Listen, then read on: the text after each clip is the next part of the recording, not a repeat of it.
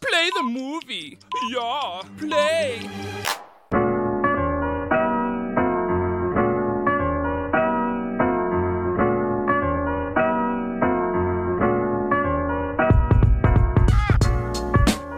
Hello and welcome back to another episode of the Milk Movies Podcast. We started out last week talking about Star Wars. It was May the 4th and Star Wars Day. Today, same thing. We're going to be going all the way back to last week. Typically, if you haven't really caught on yet, when I break down movie news, I try to go in order, from, when I recorded until when I recorded. So, like I said, last week, Star Wars Day, Star Wars officially announced that Taika Waititi will officially be directing a new Star Wars movie. Don't know anything more than that, but that's still awesome news. It was a great time to announce that. Everybody's obviously focused on Star Wars. If you even know a lick about movies, I feel like you have to know who Taika Waititi is. So this is just awesome news. If you followed along and watched The Mandalorian when that came out last fall with the launch of Disney+, Taika Waititi had a big role in that show, being as great as it was. He's obviously done great things with the MCU and how he really just revived what Thor was. So this is just really awesome. We don't know anything about it yet. I can't imagine we're going to know anything for a long time. The news was just announced. I don't know what they're going to tackle, but again, just exciting. Netflix, they greenlit Extraction 2. I want to say yay. They did sign Joe Russo to write the script, so that's at least good news that there's going to be some continuity there. But this is risky, in my opinion. I really liked the first Extraction. I know I just talked about that in one of my recent episodes. But the reason I say it's risky is because you don't want to risk ruining the ambiguity of the ending of the first movie, or go in over your head on a story or universe that can't be expanded. Now, what better, person or people to have running a situation like this than the Russo brothers? Obviously, I think it's just Joe Russo that's signed on to do it so far. But with all the work they did to bring the MCU together the way they did with those 20 plus movies, that's a good thing. The first one was awesome. I'm hoping the second one is just as good. So, I'm optimistic about this being a good movie. So that's that. Sticking with Netflix, Spike Lee's latest joint, To Five Bloods, will be available on Netflix on June 12th. Stars Chadwick Boseman, another member of the MCU, as Black Panther. So this is exciting. We're getting another new movie. I feel like we're starting to get them, here and there with just being available on streaming or on demand, whatever the case may be. This movie seems like it should be really good. I don't know if it's going to have any sort of vibes like Black Klansman did.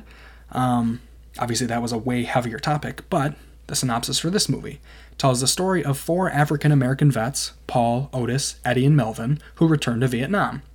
Searching for the remains of their fallen squad leader, played by Chadwick Boseman, and the promise of buried treasure, our heroes, joined by Paul's concerned brother, battles forces of man and nature while confronted by the lasting ravages of the immorality of the Vietnam War.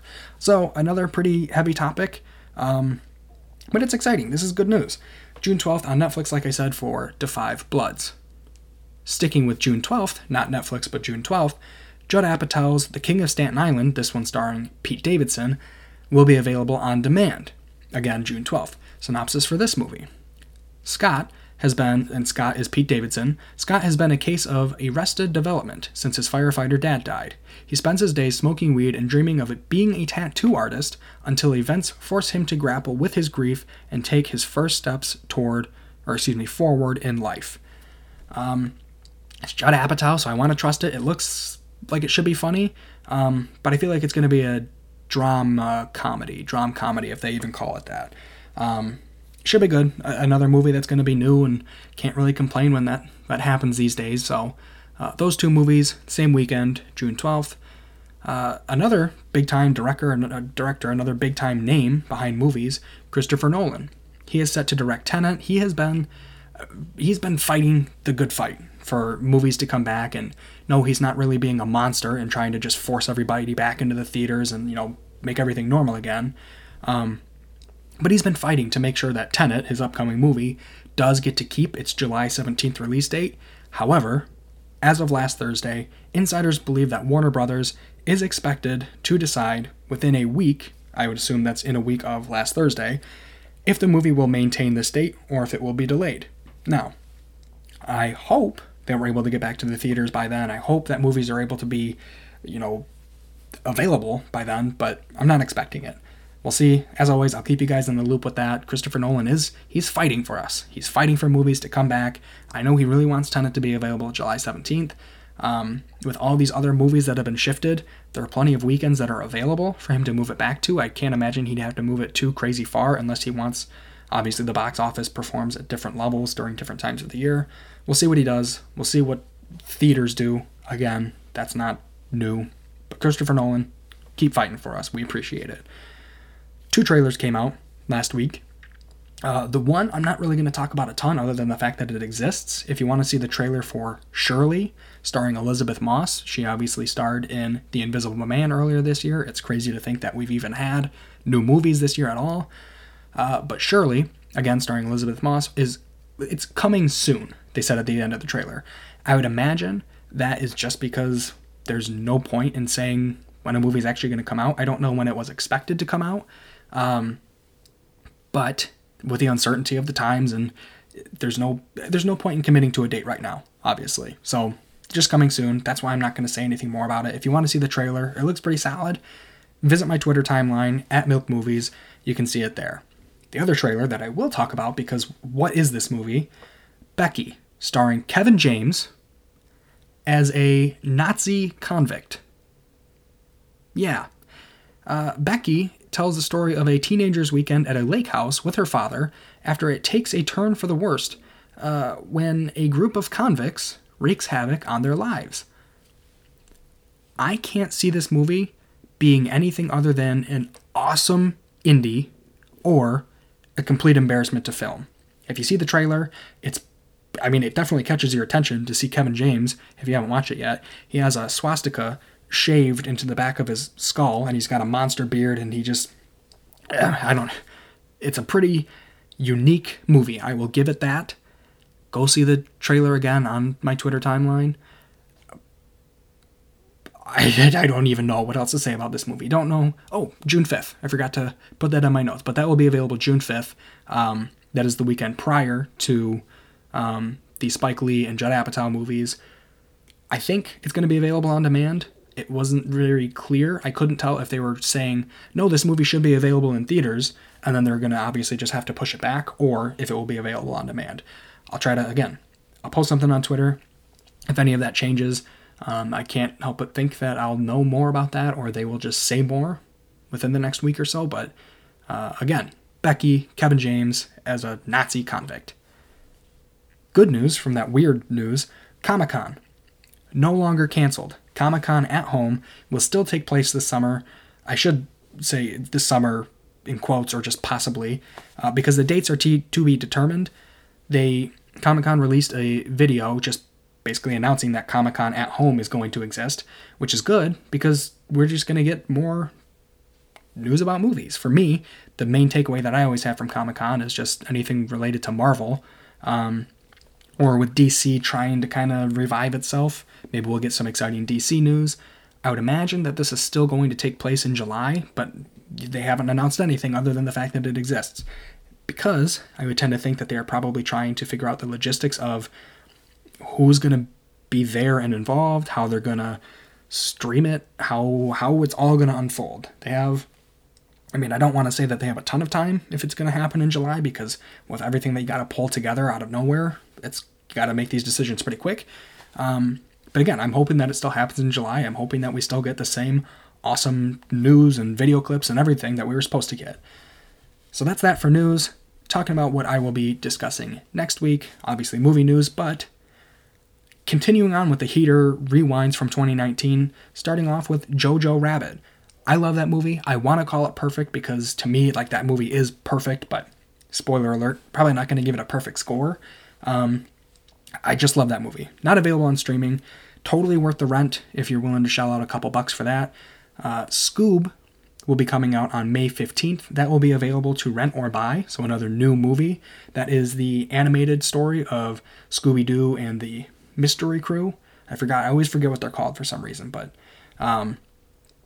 pretty solid cast for that movie. I can't figure out how much this movie is for some reason. I got all the way to I went through 5 different pages of their main website to see how much this movie was supposed to cost.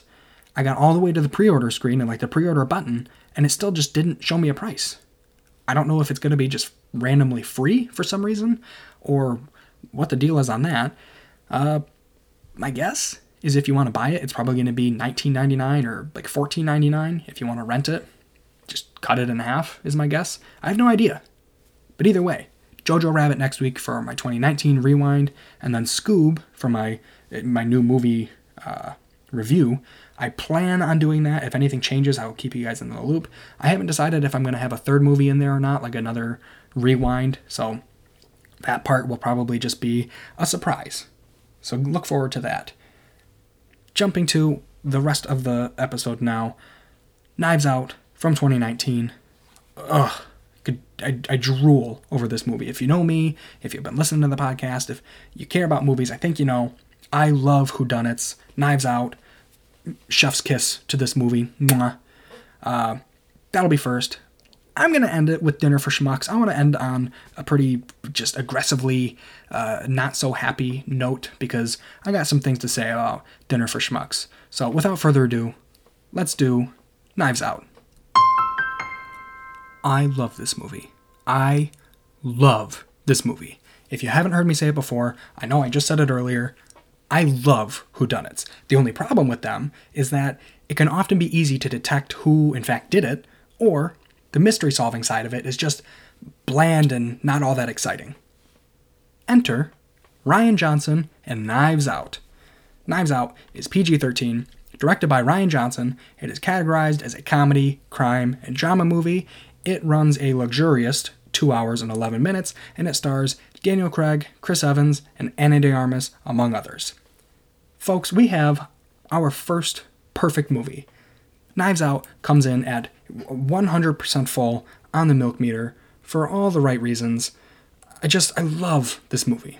And prior to starting Milk Movies, I made a mental note of the fact that I wanted to do my absolute best to avoid handing out high scores too often, especially not perfect 100s. Well, thanks to my love for the genre, whodunits, and Rian Johnson being fed up with the backlash he received from Star Wars The Last Jedi, literally the reason he wanted to make Knives Out in the first place, I discovered one of my favorite movies of all time before the thought of Milk Movies had even entered my mind. As a result, we're here today discussing my first perfect movie.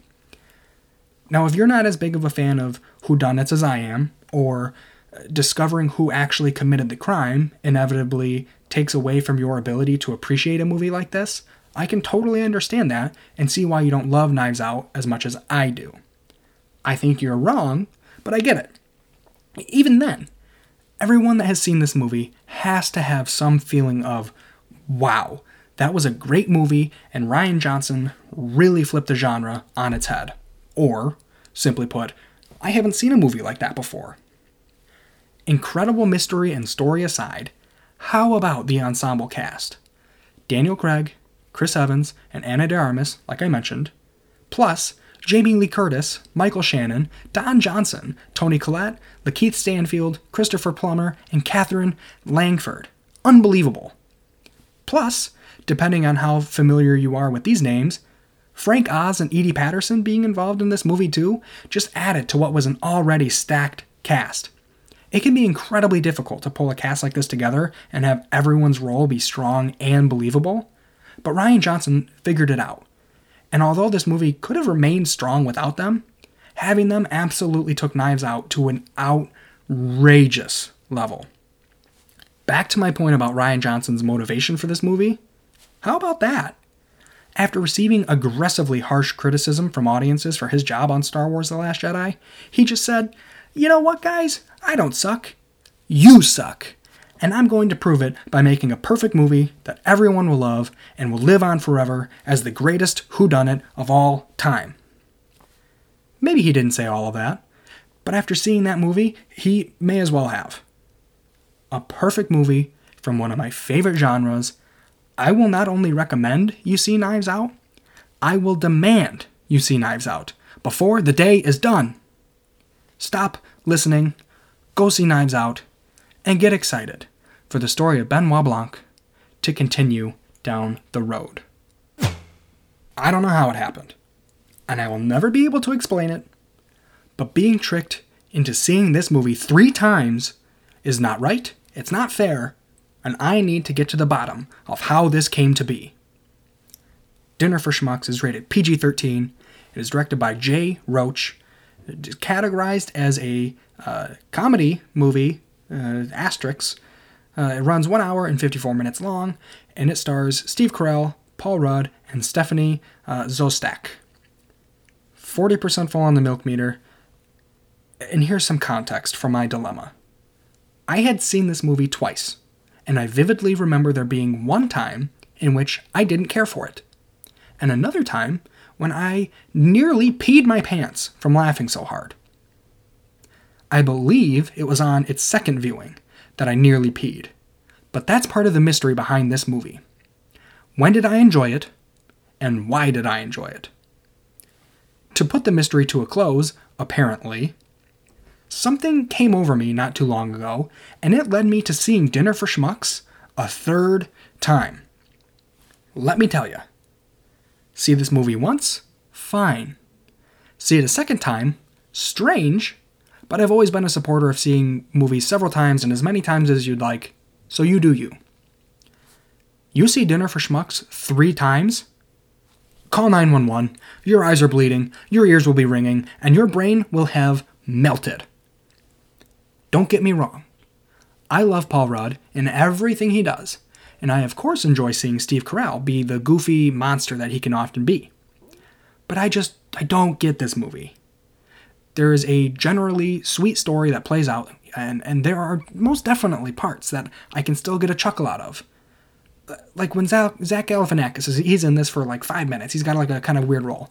When you first come across him, he's kind of funny. Like, I laugh at those parts. There are certain things that Steve Carell does. They're funny. Paul Rudd is so likable that, his interactions with these crazy people, it's just, you can still find these ways to like the movie. That's why I gave it a 40 instead of like a 0. The frustration with this movie comes from, 1, it's obviously not incredible, but 2, I don't know how I saw this movie 3 times now, so I can't see this movie ever again. I can't, and I won't see this movie a 4th time. See it if you'd like, but I truly, truly, truly hope that you would just be seeing it for the first time. And I also hope that you never feel the need to see it again. And then again, like me. Dinner for Schmucks will go down in my personal history as the most peculiar movie experience of my entire life. That's all I have for you guys with movie news and movie reviews. Next week, for sure, Jojo Rabbit. Probably Scoob, if you want to rent it yourself. Or buy it. I don't know why you would buy it, but if you want to just see Scoob, you can rent it or buy it. And then the 3rd movie is to be determined. Thank you guys for listening. Hasta la vista.